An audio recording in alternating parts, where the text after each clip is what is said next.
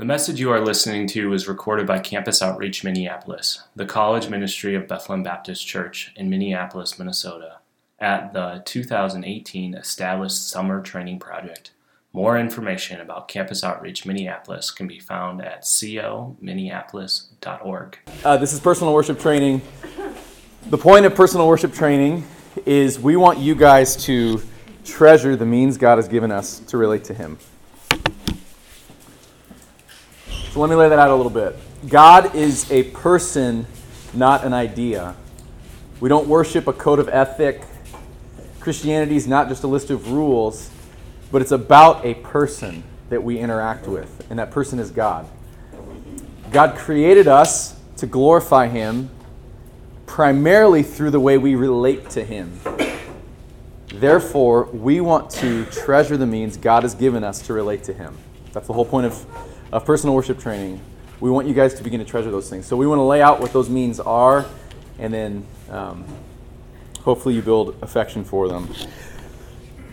So today we're going to be talking about prayer. So in Colossians, you'll see this verse, Colossians 4:2, continue steadfastly in prayer, being watchful in it with thanksgiving. This is a continual command in the New Testament. And continue steadfastly, you could also translate be devoted to prayer. So it's just the idea of constantly being in prayer. But prayer is kind of a hard thing. So here's my outline for today. I want to answer the question, why is prayer so difficult for us? And then I want to talk about what it is. I'll just define what I think prayer really is. And then 3, why should we want to pray? So, hold on. So first we'll talk about why is prayer so difficult. So I want to read you guys a little bit from a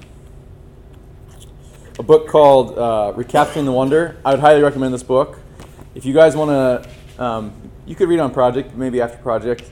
This book talks about habits and doing things that can feel rote or feel not exciting, and how do you regain the wonder of doing those things. We talked about it a little bit last week, right? When you look at the Bible, you see the glory of God.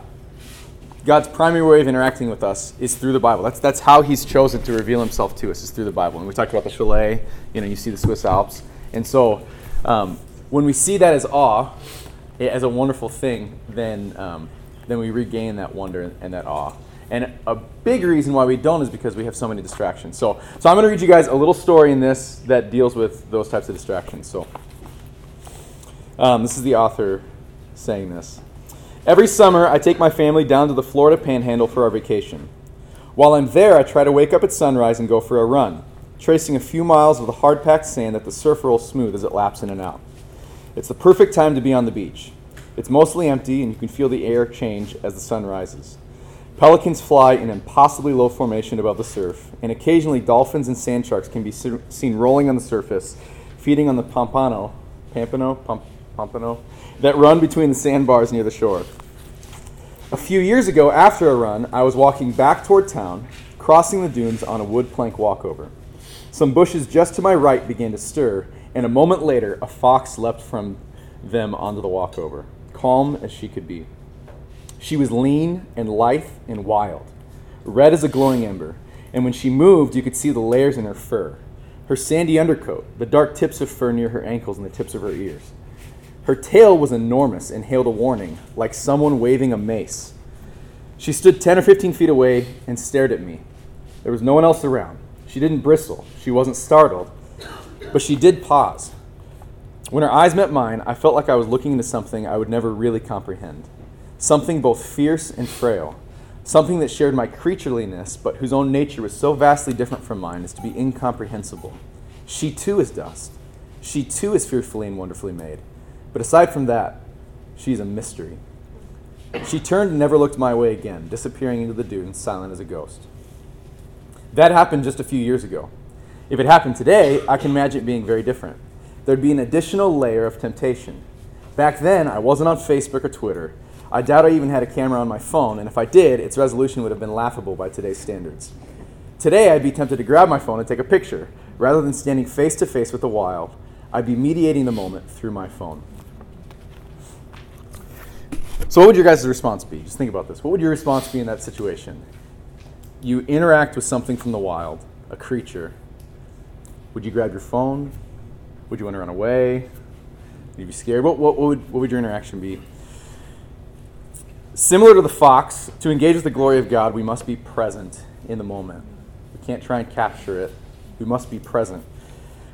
Last week we talked about how important this is, and you'll see the same in prayer this week.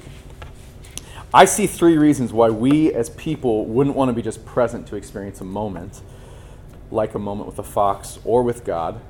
I think the story of the fox really translates well into how we treat God and how we interact with God. So I see 3 reasons why prayer is so difficult, why it's hard to... So if you can see the comparison, interacting with a fox, there's so many reasons why you wouldn't want to just be present in the moment. In the same way, prayer is difficult because there's so many reasons we don't want to be present in the moment with God.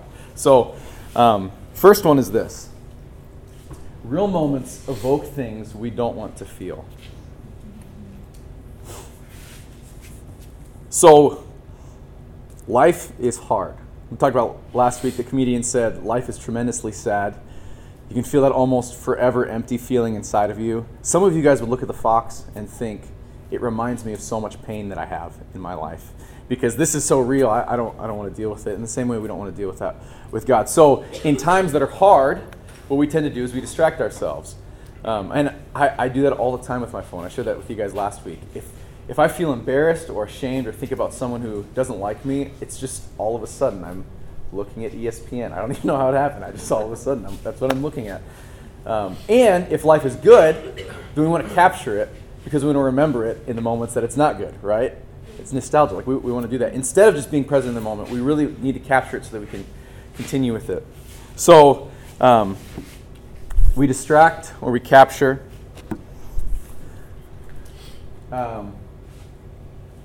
The second thing we do is we dream on our phones. We go through our phones and dream of things that we could have. We look at somebody who has something and think we believe the lie that feels really secure to say, all I need to do are these things and then I'll have that.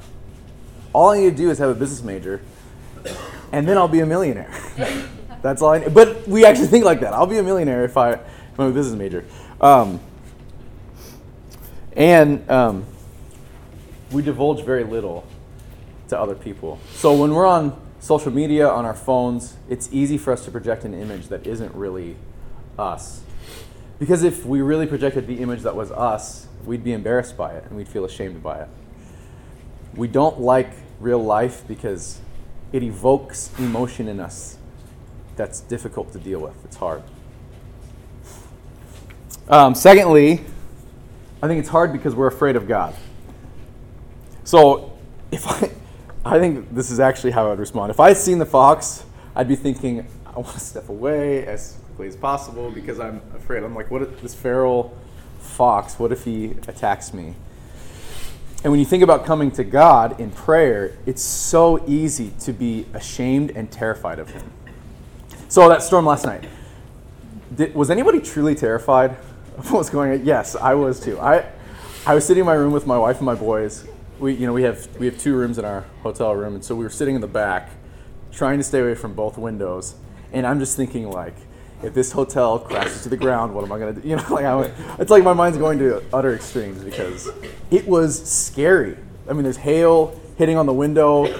Water is literally just flooding into my window. Just all the seals, just water's leaking in. It's like, what am I gonna do? You hear the wind howling. It almost sounded like a tornado was gonna hit. You couldn't see like 5 feet in front of you. And that really is what God is like. He's terrifying. He's so powerful. And what the Bible says is he sees everything about you. You can't hide from him. He knows everything about you. Psalm 139 says, "O Lord, you have searched me and known me.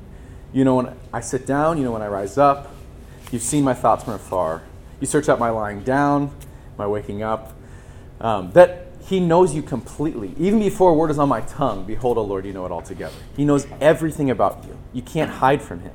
And he's terrifying. So we're afraid of God, makes it very easy for us not to want to engage in prayer. And I'm speaking from personal experience. These things I really feel. Third thing is this. We don't really want God. So when you get past the fear and all the distractions, and I say, okay, I'm going to be present to look at this fox and just enjoy this moment with this creature that is so different from me, I just don't think that creature is very interesting. And in the same way, that's how I think we think about God. We think God's kind of boring. He doesn't have a lot to offer me. So it's hard to want to engage with that. So John Owen says this. John Owen is a Puritan in the 17th century, and he says this on prayer. He says, "A minister may fill his pews, his communion roll, the mouths of the public, but what that minister is on his knees in secret before God Almighty, that he is and no more." That's important, especially in Christianity, because I could be up here, and I am up here, because a small part of me wants you guys to think that I'm a good communicator. It's not a small part of me. And I want praise. I want affection for that. But when I'm just alone with God, there's no hiding. I can't fake that. I can't fake that I like Christianity or that I like God, because nobody else is around for me to fake that too. And so prayer really draws that out of you. It's going to show you exactly what you want. When you pray, what is it like? What do you say to God? What's your posture? Are you happy? Are you terrified? Are you bored? Do you even pray? And if you don't pray, maybe you're just acknowledging you don't really know if God exists. You just think of him more as an idea rather than a person that you interact with. And so these are all reasons that in my life I don't pray. And as they land on you, maybe they'd be the same for you. So that's why we don't pray. Second, what is prayer? Let's define prayer, and then I'll talk about why we should want to pray. So, here's my definition for prayer. Prayer is answering God. That's it.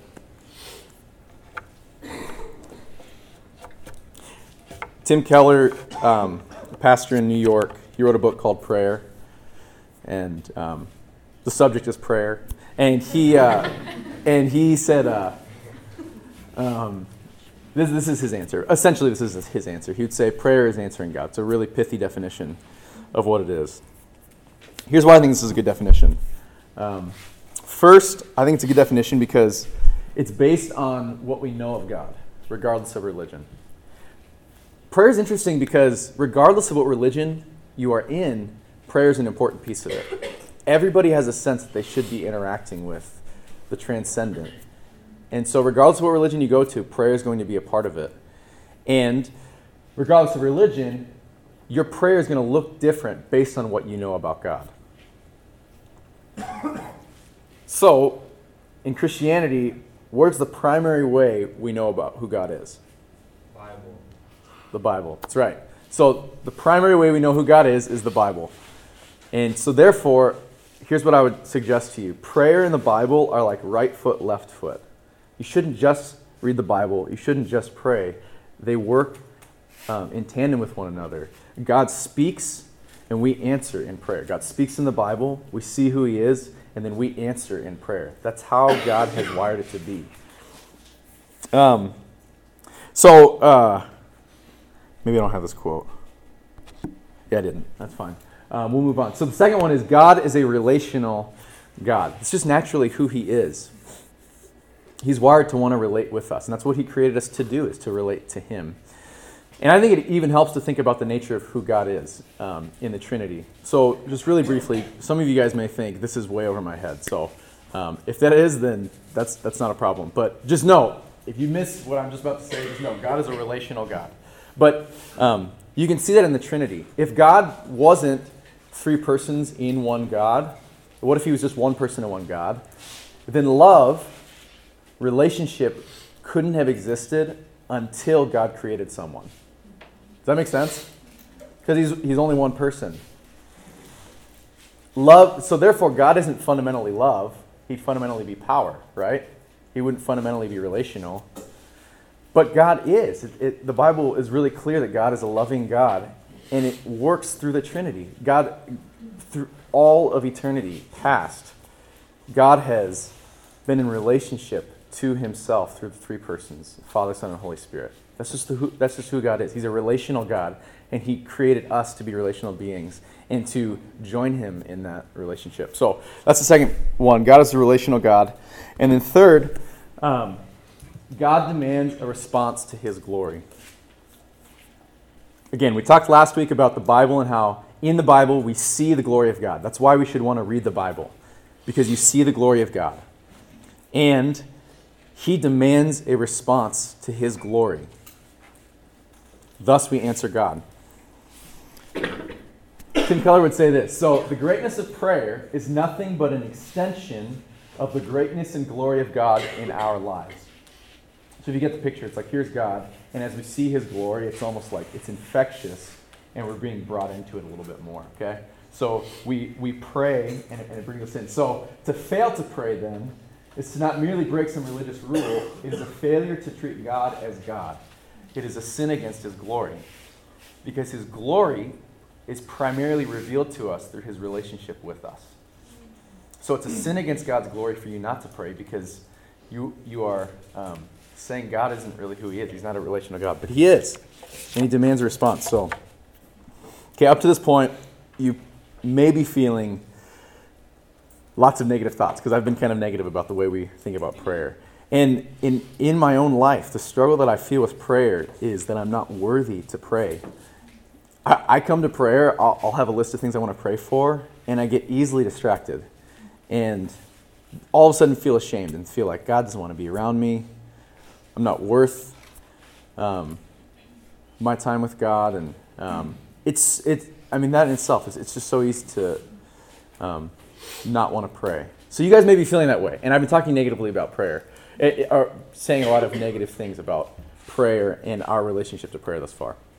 So let's change it a little bit. Let's talk about why we should want to pray. Because why we should want to pray is really how God wants us to think about prayer. It's an answer to God. His glory does demand a response, but not only is it a demand, it's also an invitation for us. He's welcoming us into it. And so here's why we should want to pray. We should want to pray because it is an invitation into the dance of God's glory. So, see that? You see how it's blinking? Okay. You don't get anything else out of this talk. This is what you should get out of it, okay? The reason we should want to pray is because it's an invitation into the dance of God's glory. We see the glory of God in the Bible, and our response to God in prayer, God wants that. God invites that. He's calling us into something where we can be a part of his glory. So, Keller says that. He says it is an extension of God's glory. The greatness of prayer is nothing but an extension of the greatness and glory of God in our lives. God wants to speak with you. Think about that. He wants you to speak with him. He created all things. He's holding all things together. We read that this week, right? He's holding all things together. Literally, he speaks all things into existence. If he would stop thinking about you for a second, you would cease to exist. And that God wants to speak with you and to know you. And he wants you to know him.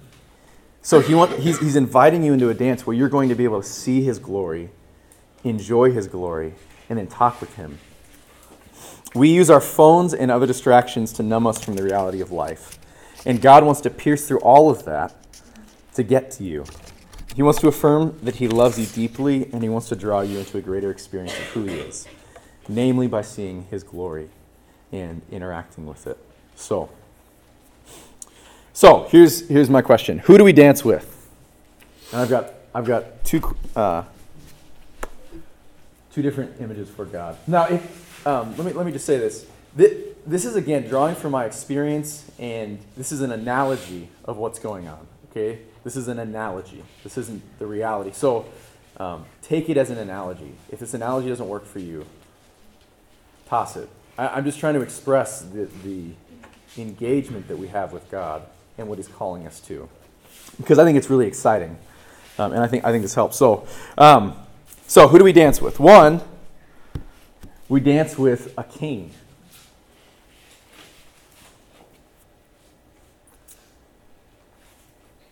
So God is majestic and terrifying. That storm yesterday, as small as it was, made me realize how minute I am. It's not a hurricane. It wasn't a hurricane. It wasn't on anybody's radar, but it felt like a hurricane to me. I was scared out of my mind. And it's probably just because I have a family. You guys may not have been as scared, but God is majestic and he's powerful. He's a king, and the way in which we interact with him through prayer is as though he is a king. He's also just. He will by no means clear the guilty. So when you interact with God, you're coming before somebody who is holy. In Isaiah 6, Isaiah comes before God, and the second he comes into his presence, he says, "Woe is me, for I'm a man of unclean lips." Basically, I should be struck dead because I'm in God's presence. He just experiences God's glory, and that's how he feels. We're interacting with someone who's very dangerous. So he's just, and he's also merciful and gracious, abounding in steadfast love. We see that because he sent himself. He sent his son to die for us so that we would know him. And if he wasn't king, then his mercy and his graciousness would mean nothing. If he wasn't just, then it wouldn't be something, his mercy wouldn't be something that we don't deserve. We would deserve his mercy. Therefore, it would cease to be mercy. He's a king. He's terrifying. He's majestic. He's powerful. That's who God is. That's who you're coming to. But he's also a father.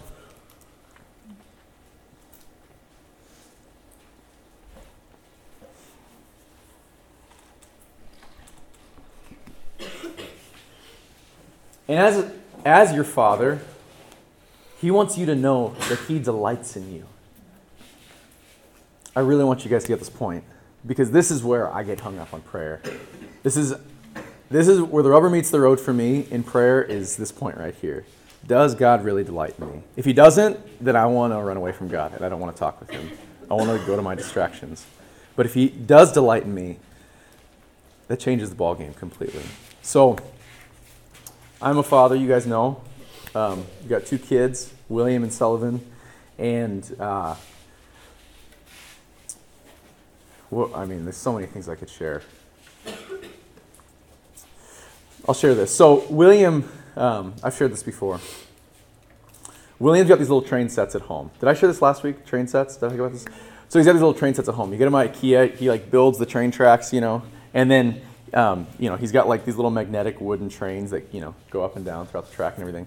And I'll help him build the track, and then William takes the trains and he sits in the middle of this big track that we've built, and he just goes, he goes up this little hill, then down, and he's just on his knees, just going around, and he's totally in the zone, totally in the zone.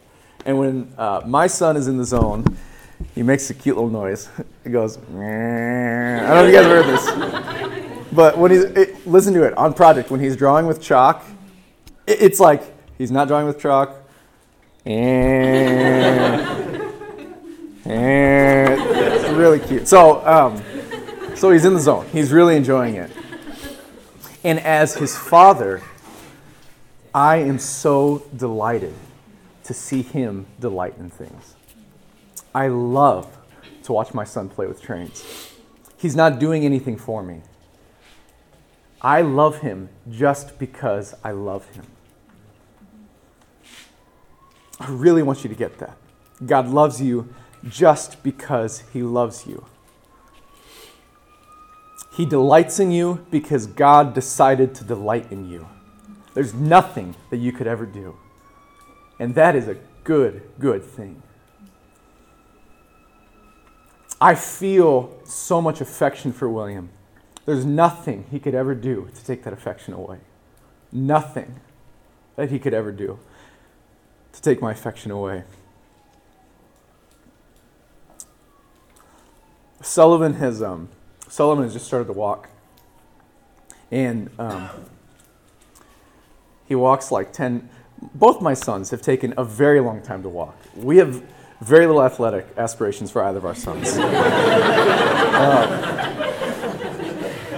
They really do take after their father and mother.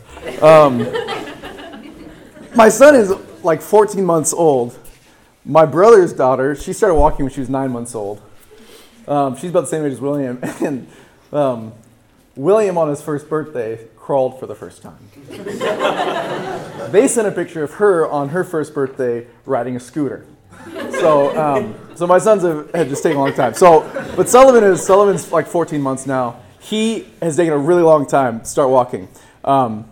But he's in the hotel. Even like yesterday and today, he's been walking a lot more. I don't know if you guys have seen this. He walks like 5 feet, and then he goes, falls down. Then he gets up and he wipes off his hands. It's really cute. He goes, and then he tries to do it again, And so he's just learning how to walk. As his father, I'm not disappointed in him that it's taking him a long time to walk. It's so fun to see him learn how to walk. I know he's going to do it. I'm not worried that he's not going to be able to walk. But as his father, I'm not concerned about him doing it well enough for me. It's just enjoyable to see him learn how to walk. And when you interact with God, and you know that he delights in you, and you take him as your king, your life will be transformed. When you put him in his rightful place, your life will be transformed. So we come to prayer and we try, but we want to pray. We want to read our Bibles. We put effort into it. But the effort is not so that we can please God, so that he'd be pleased with us. He's already pleased with us. We do it because we want to know him more. We want to see God for who he is. And the God that we have is a God who is majestic, terrifying, and he delights in you. It's a both and. You really have to get that. He loves you just because he loves you. If you don't understand that point, prayer will never make sense to you. It's going to be really hard to pray for the rest of your life. So we interact with him as a father, as his delight, as his friend. Did I have this quote? No, I don't. Okay. Let me just read you a quote. Okay. As his delight, as his friend. J.I. Packer says this: knowing God is a matter of personal dealing. Knowing God is more than knowing about him. It is a matter of dealing with him as he opens up to you and being dealt with him.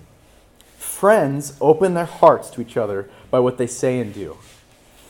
We must not lose sight of the fact that knowing God is an emotional relationship. It's emotional, as well as an intellectual and a volitional one in which you say, I will do these things for you. And it could not indeed be a deep relationship between persons if it were not an emotional relationship. Now, some of you get weirded out by that because you think, emotion, is that elevating emotion too much? Listen, J.I. Packer is a theologian who has written books on the importance of thinking well and the importance of the mind. And he's saying it's really important that you treat God as a friend where it's an emotional relationship. So when you're praying to God, think, how do you interact with a friend? In the same way, that's how we interact with God. Thirdly, as his dependent. He treats us as his dependent. In the same way that when we're in a bind, we call our parents, whoever that may be, God wants us to do the same thing. He says, you have not because you ask not. He says in Luke 11, talking about money and how people are concerned about what they're going to have, he says, fear not, little flock, for it is your Father's good pleasure to give you the kingdom. He's saying, I want to give you good things. I will give you those things. Treat me as somebody who would give you those things. And as a dependent, he's not just saying for material things, but he's saying as an emotional counselor and as someone who you can go to for guidance. And when you're having a hard day, you bring all of your emotions to him. So, let me close like this. When we understand God as King and Father in tandem with one another, majestic, powerful, and yet he delights in us, and he loves us.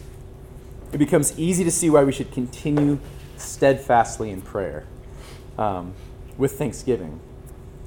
No one has a God like ours. You would want to keep praying because you love God. You see him as a person who delights in you. And you see him as someone who's drawing you out of yourself into something far greater than you could have ever imagined. I said this last week. You were made for mountains, not mirrors. You were made for glory, far beyond you. And he's affirming you and saying you're of the greatest value, and come with me and see all that I've done. Look at creation. Enjoy it with me. Do things with me.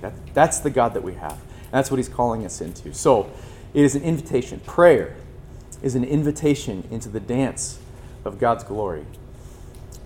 We see the Bible, we see what it says, and that's how we respond. We respond with prayer. So, final thought. I want you guys just to write this down and think about it. To be established in Christ, how important is it for you to continue steadfastly in prayer?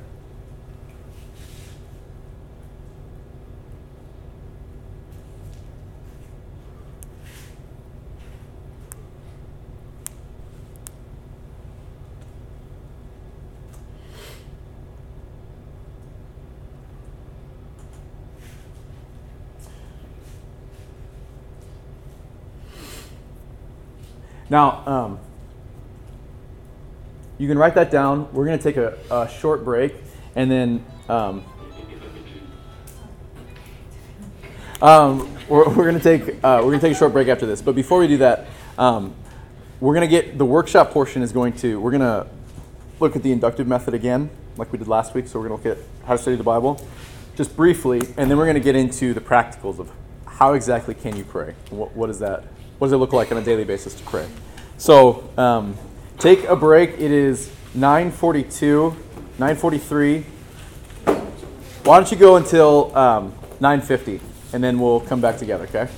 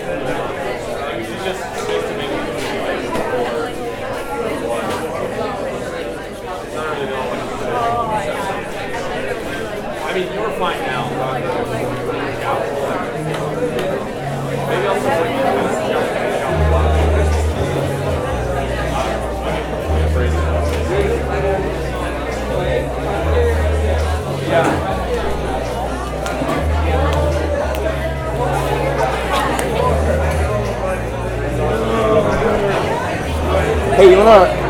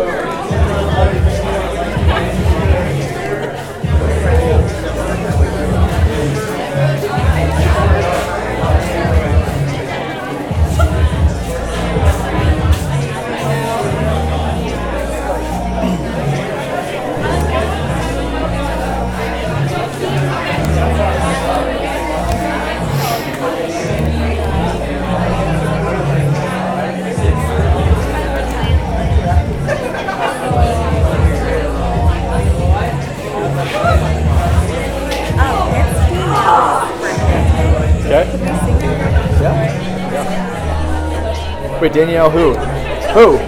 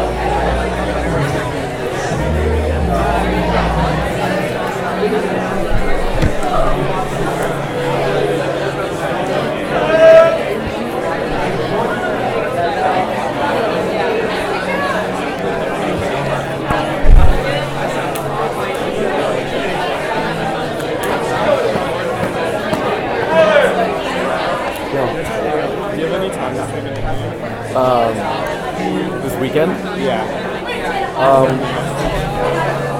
I could do. I can let you do this weekend. Yeah. I thought you could do Sunday. Okay. Well, I'll talk to you about it. Okay, sounds good.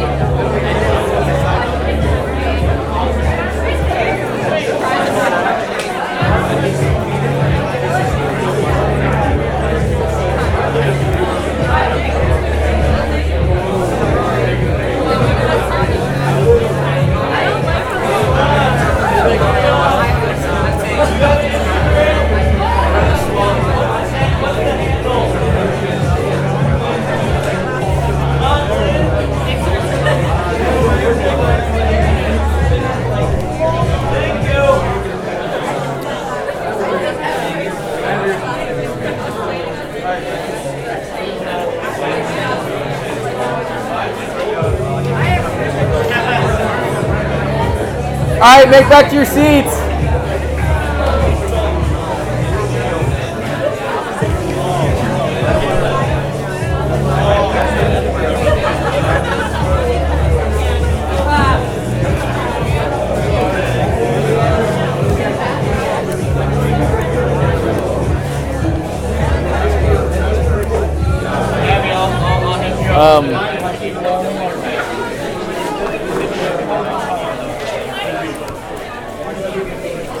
Okay. Yeah, you can go.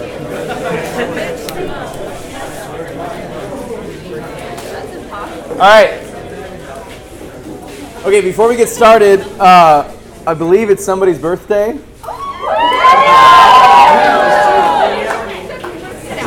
Two birthdays. Okay, so Danielle. And Daniel can speak. And Danielle and Daniel. How cool. Where's Daniel? Yeah, where's Fetsky? All right, stand up. Why don't you stand up?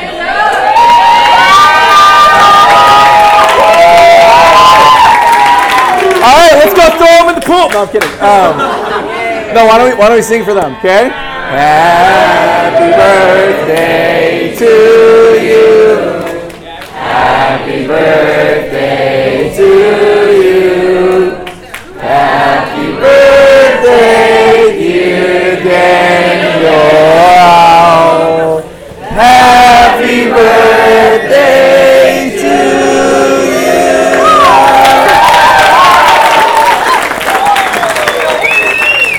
Danielle, how old are you? 21. All right, 20. Daniel's 20. All right, remember, throwing both of them in the pool later. Okay, so the workshop, there's so much to do. So here's what we're going to do first. What I want you guys to do, so last time we talked about the inductive, and I wanted to give you guys a full picture of what it looks like, how I do the inductive when I do it. And for some of you guys, you thought, whoa, that was really overwhelming, and it's not where I'm at all, which is totally fine. What I want to do today is back up and just do one of those steps. So we'll do one of those steps. I'm going to have you guys pair up with a person next to you, and why don't you guys first open up to that cheat sheet. If you guys remember what that cheat sheet is. On 79, page 79.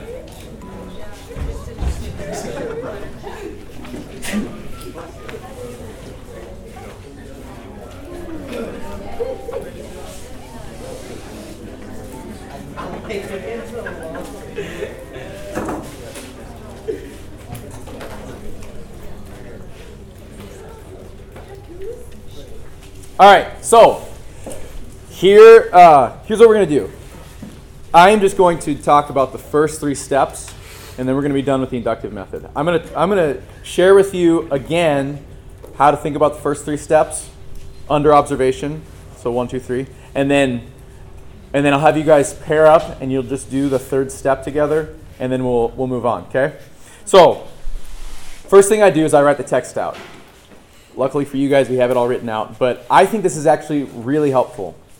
If you guys remember last week, we were talking, I showed you the little dots, and as I collected more dots, or I added more dots, you guys saw what the picture was, right?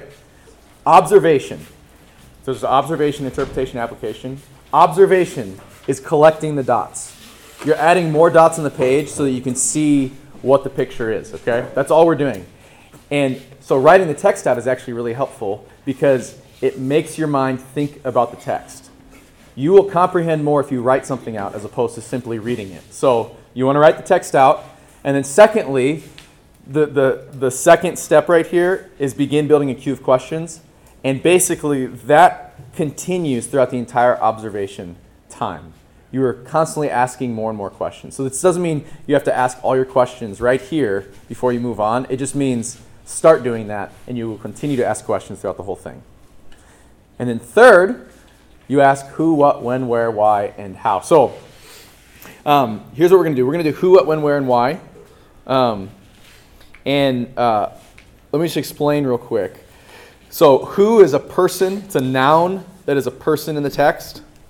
A what is a noun that is a thing in the text.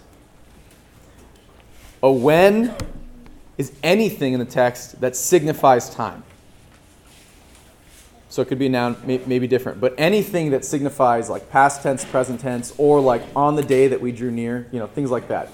So it could be anything. A where is anything that signifies location in the text. I don't include in Christ as a location. That's not what we're getting after here.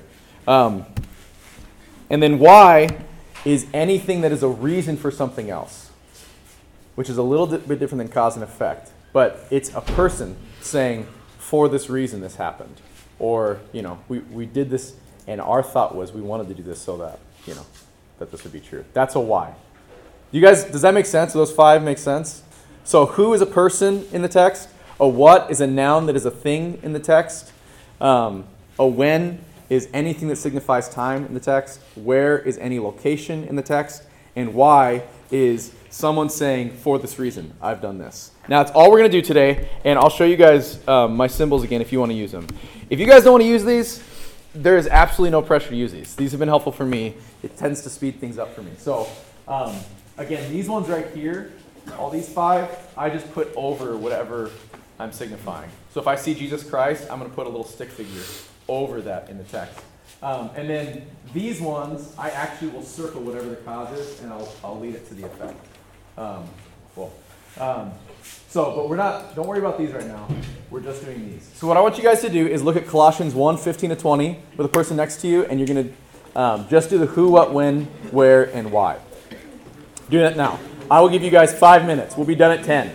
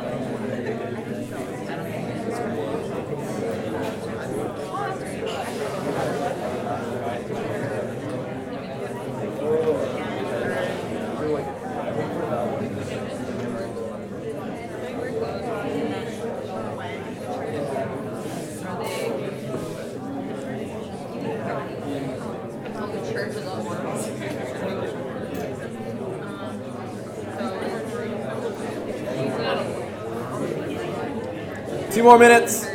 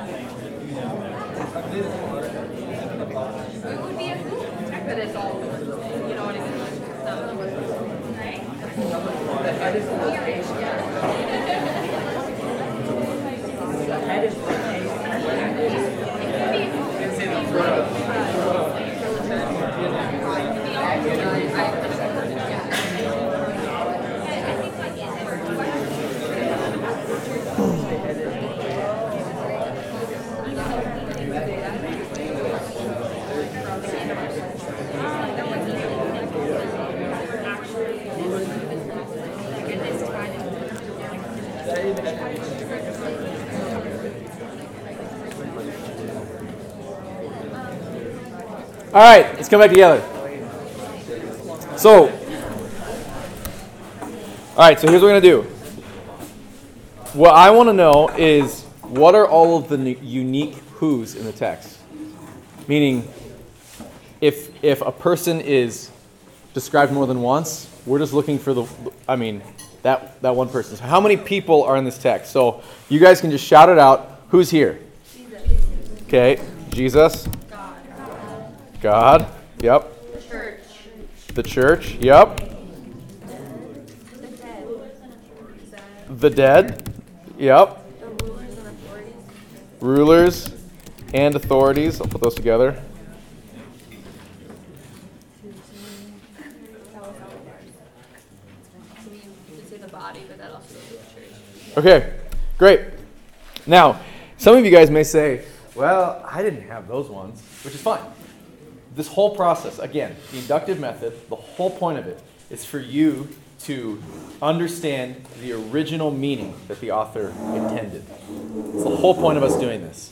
And this whole process is trying to make you a better thinker. This checklist is trying to make you a better thinker. So you may question these. You may say, the dead, is that really a person? Good. Put a question mark next to that and answer that later on. Or the church, is that really a person, or is it, whatever? That's totally fine. You can answer that later. All right, now, what are the whats? This is going to get interesting.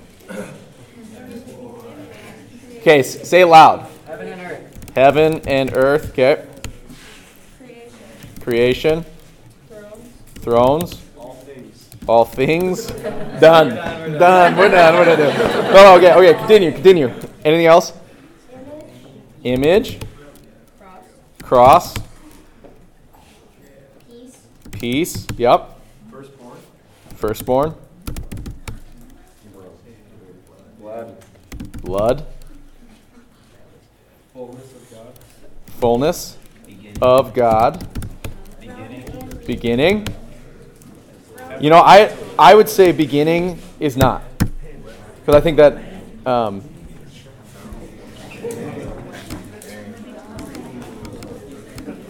actually, you know what? No, let's put beginning. Let's put beginning. All right. Okay. Anything else? From what? Thrones and dominions. What is it? Head, body. Head, shoulders, knees, and toes. Anything else? Everything.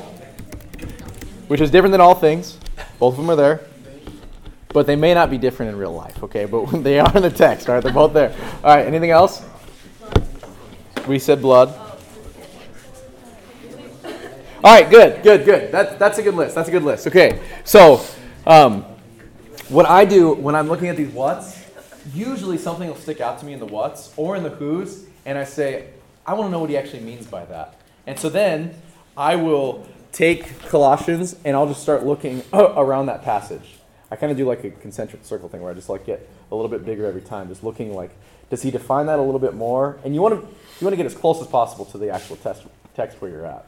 But just keep looking. How does he define that elsewhere within Colossians? How does he define that elsewhere within the specific passage that I'm looking at, and define that more? And honestly, oftentimes I get hung up so much on the who's and the whats that I don't get much further than that, which is fine because I'm learning a lot about what Paul means when he says heaven and earth and all things and the beginning, things like that. Okay, now a when.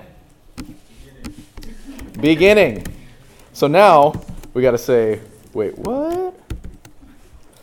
All right, what else? Before. Wait, what? All right. What else?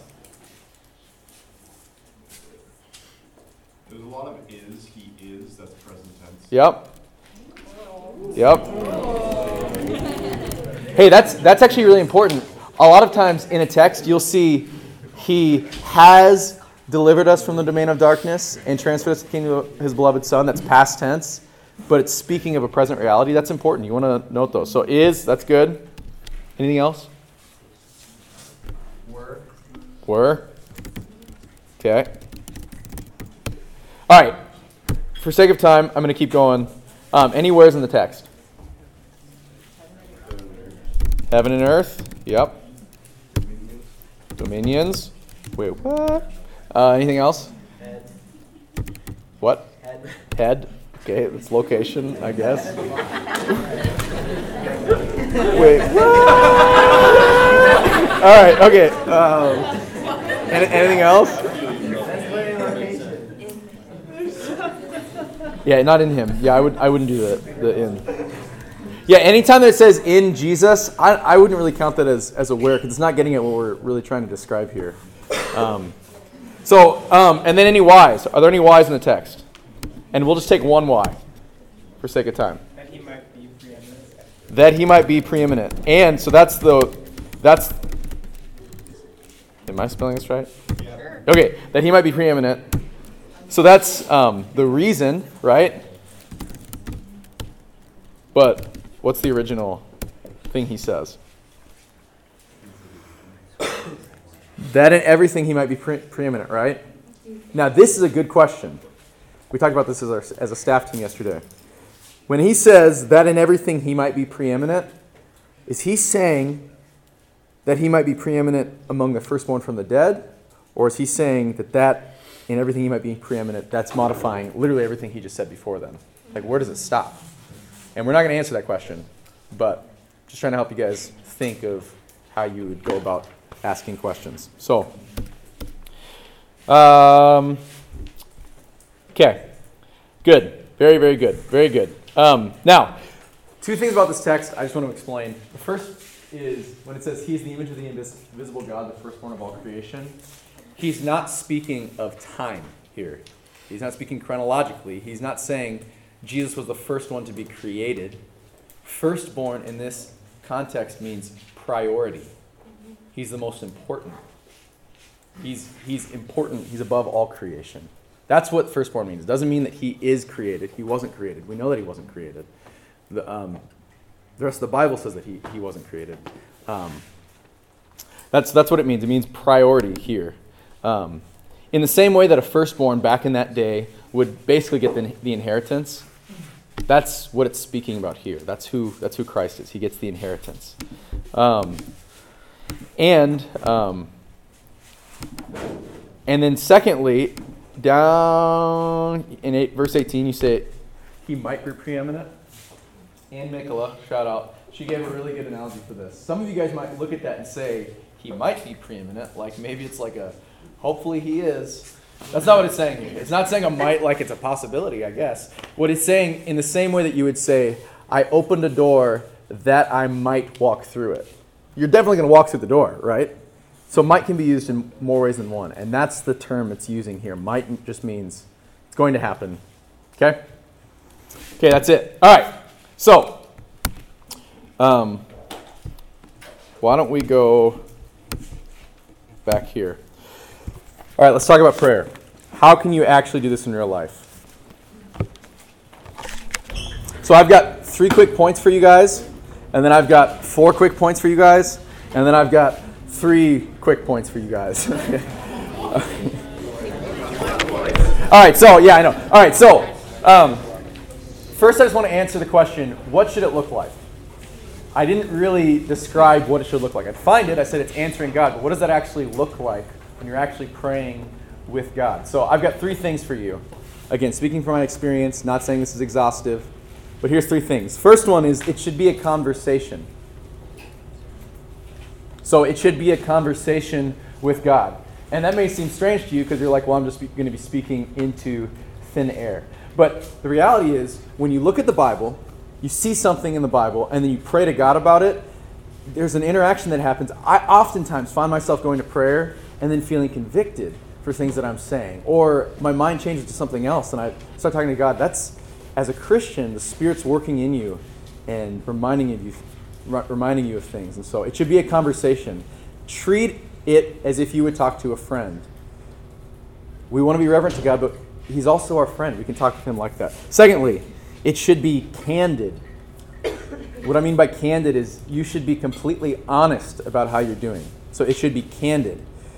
And this is something I think a lot of people struggle with. So you have something really hard in your life going on, and you think, I talk with my friends about it, but I don't really talk with God about it in the same way. When I come to prayer, I should say, oh Lord, you are great. So I'm not going to be honest with Him about how I actually feel. That's not good. The Psalms are all over the place. They're expressing to God their emotions and how they feel. Job argued with God in the book of Job. That's a good thing to do. You need to do that. When you have a hard situation in your life, you need to say, God, I feel this way. I feel frustrated with you. I feel angry right now because of this situation. You can talk with God that way. He can handle it. He really can handle it. And it's really important that you do that. And then thirdly, it should be consistent. It should be something that you're doing on a continual basis. I think in 1 Thessalonians, it says, pray without ceasing. Whatever that means. Yeah, it says pray without ceasing. So it should be a consistent thing that you're doing. God is constantly with you. He's a present reality. And I would say that the best way to be consistent is to build it into your life as a discipline. So quickly, let's narrow it down. So that's what it should look like.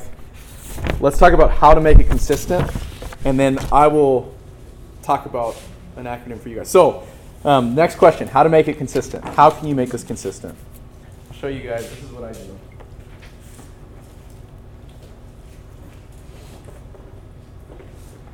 So I have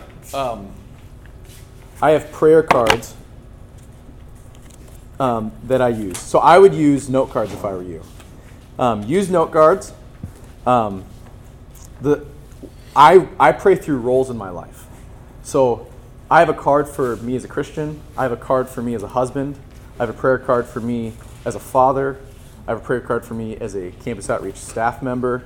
And just things that I'm praying for with God about. Those types of things. And I have little bullets that I pray for. So I pray through roles in my life. It just helps me to think through all the things that I want to pray for. And then I have specific things that I'm actually praying for. And this is really cool. God really does answer prayer. You'll see this. Ann, again, I'm mentioning Ann. Ann and I have a friend, a mutual friend, who in college we thought was a Christian, then didn't know if she was a Christian because she started dating a non-believer and basically just walked away from the faith. And Ann had a prayer card in college that was praying that she would come back to the Lord and that he would become a believer. Today, they're our good friends, and they're walking with the Lord, and they're both in a church. He became a believer within that year. It's amazing how God answers prayer, and if you write it down, you'll be able to see God doing that. He really does do that. It's an amazing, amazing thing. So, pray for specific things in your life and for other people. And what I do is, I just do it after I read the Bible. I'll spend a little time going through these. I take my note cards with me when I'm going to the store, so I'll do them in the car as I'm going to the store, or when I'm walking around campus, I'll just pull them out and I'll run through a couple of note cards. So just some thoughts. Now, that may feel overwhelming. These are not all note cards. A lot of these are blank. Like most of them are blank, so these are my note cards. These are my prayer note cards, so. Awkward. No, I would start small, though. Don't feel like you've got to come up with this giant prayer system. What I would recommend is while you're on project, go buy note cards and just put 5 bullet points down on one note card and put it in your back pocket. When you're at Walmart, pray through those things, whatever they may be. That's what I'd recommend to you. Just build it as a daily habit, something that you're looking at every single day. So now, how do you pray? This is the last thing I'm going to show you. So, there's an acronym called ACTS. Some of you guys know it. So write this down, right? ACTS. So, like that. So the first one is adoration, and this is specifically getting at what does it look like when I'm actually praying to God? The first thing I'd say is adoration. There's so much to be praised about God. And when you see his delight for you, and you see his majesticness, his majesty, you can't help but pray. Sometimes it's really hard to pray because you don't feel the emotional thing, but it's still important to do that. Remind yourself of truth that the Bible says about who God is. Great is the Lord and greatly to be praised. So adoration. Second is, and with adoration, the question you're really answering is, what is praiseworthy of God? What is worthy of praise about God? Secondly, confession.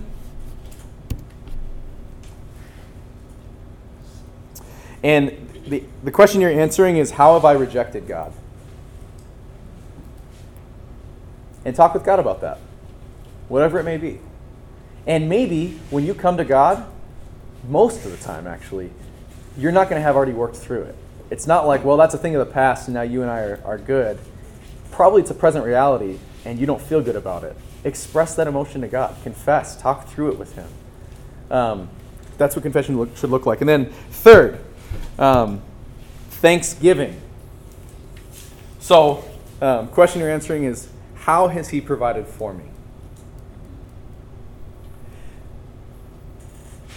The beauty of this is, ultimately, if your life is going really, really terribly, things are really, really hard, you can say, without a shadow of a doubt, if you're a Christian, this life will pass away, and I will be with God for eternity, because He has made a way.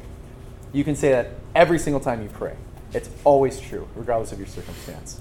And it's a really helpful reminder when you're praying to God. So, thanksgiving. How has He provided for me? And then the last is supplication. What does that mean? So, supplication. Question you're asking is, what are my needs right now? So, some examples from my own life. We just bought a house. Justine and I just bought a house, and we're in the thank you. And we're in the period of, we bought it, but we haven't closed on it. So when we get back from project, we're going to close on our house, and there's a lot of things that needed to get done with that. One of them being, we had a lease in our current place until the end of August, and we needed to fill it. And we had people at the end of May who said, yeah, we'll do it for the summer, and they just informed us, hey, we can't do it for the month of June, we'll only do it for July and August. And we're like, that's fine. But then they informed us again and said, hey, we can't do it for July or August either. It was like, okay, I've done a project, I've got a lot going on. How do I deal with that? That's something that I've been bringing to the Lord. I've been saying, Lord, I don't know what to do here. Can you give me wisdom? Can you help me process through this? Can you help me in my conversation with them when I talk to them again? I feel angry towards them. Lord, would you help me with that? I know that you're a good provider. I know that you will take care of all of our needs. You already have. You've proven that to me. So that's an example of a supplication. Another one is emotionally. When Justine and I get into a fight, it's so interesting how I really don't want to pray because I know that I'm in the wrong. When we get into a fight, I get so angry and I don't want to respond to her. A couple nights ago, we got up in the middle of the night. Sullivan's teething right now, and so his teeth really, really hurt. So he's been getting up multiple times in the night. And there's just something about being tired that just really pisses me off. But my response is anger towards Justine. And if I pray, the first thing that comes to my mind is my shame. Because I know that I'm in the wrong, right? I don't want to do that. But don't shy away from that. Lord, I need your help in this. It's like supplication turning to confession. I need your help in this. I still feel this way. I feel angry right now. Help me. Help me process through this. Okay, so now as you can see, as you probably could see as I was talking, these things flow into one another. So I'm not saying adore and then confess and then things. They really flow into one another. Saying that, I have began making it a habit every time that I pray to try and start with God's goodness. I always try and adore Him first, just so I can remind myself of who God is. I think it's a good place to start. So that'd be my recommendation. This is just something that you can, how you can pray when you're looking at your note cards, a framework for how you can think about it. So, okay. I will pray. We will be done. If you guys have any questions about prayer or anything else, I would love to talk with you, but I am not the master of prayer. All the staff in here pray on a regular basis. There is just as good of resources as I am. So feel free to talk with me or talk with anybody else if you have questions about how this actually looks. If there's anything confusing about what I said, feel free to talk to me. So I'll pray. Father, you delight in us. And we don't deserve that. But you've made a way because you've already loved us. You already wanted to be with us. Therefore, you are trustworthy. And we can come to you with all of our problems and fears and joys, the things that we love. We can come to you because you are a trustworthy Father. You don't promise that we're going to have an easy life, but you do promise that you will be with us and that we will be able to be with you in glory for all of eternity. So, Lord, I pray that you would impress that on our hearts. Would the reality of what you've given us and who you are towards us and who you are make us want to pray. And would this room, 10 years from now, would a mark of their life be prayer? That they would constantly be praying to you, Lord, I pray. Pray that in Jesus' name. Amen. Thank you for listening to this message from Campus Outreach Minneapolis, the college ministry of Bethlehem Baptist Church, Minneapolis, Minnesota. Feel free to make copies of this message to give to others, but please do not charge for these copies or alter the content in any way without written permission from Campus Outreach Minneapolis. For more information, we invite you to visit us online at clminneapolis.org.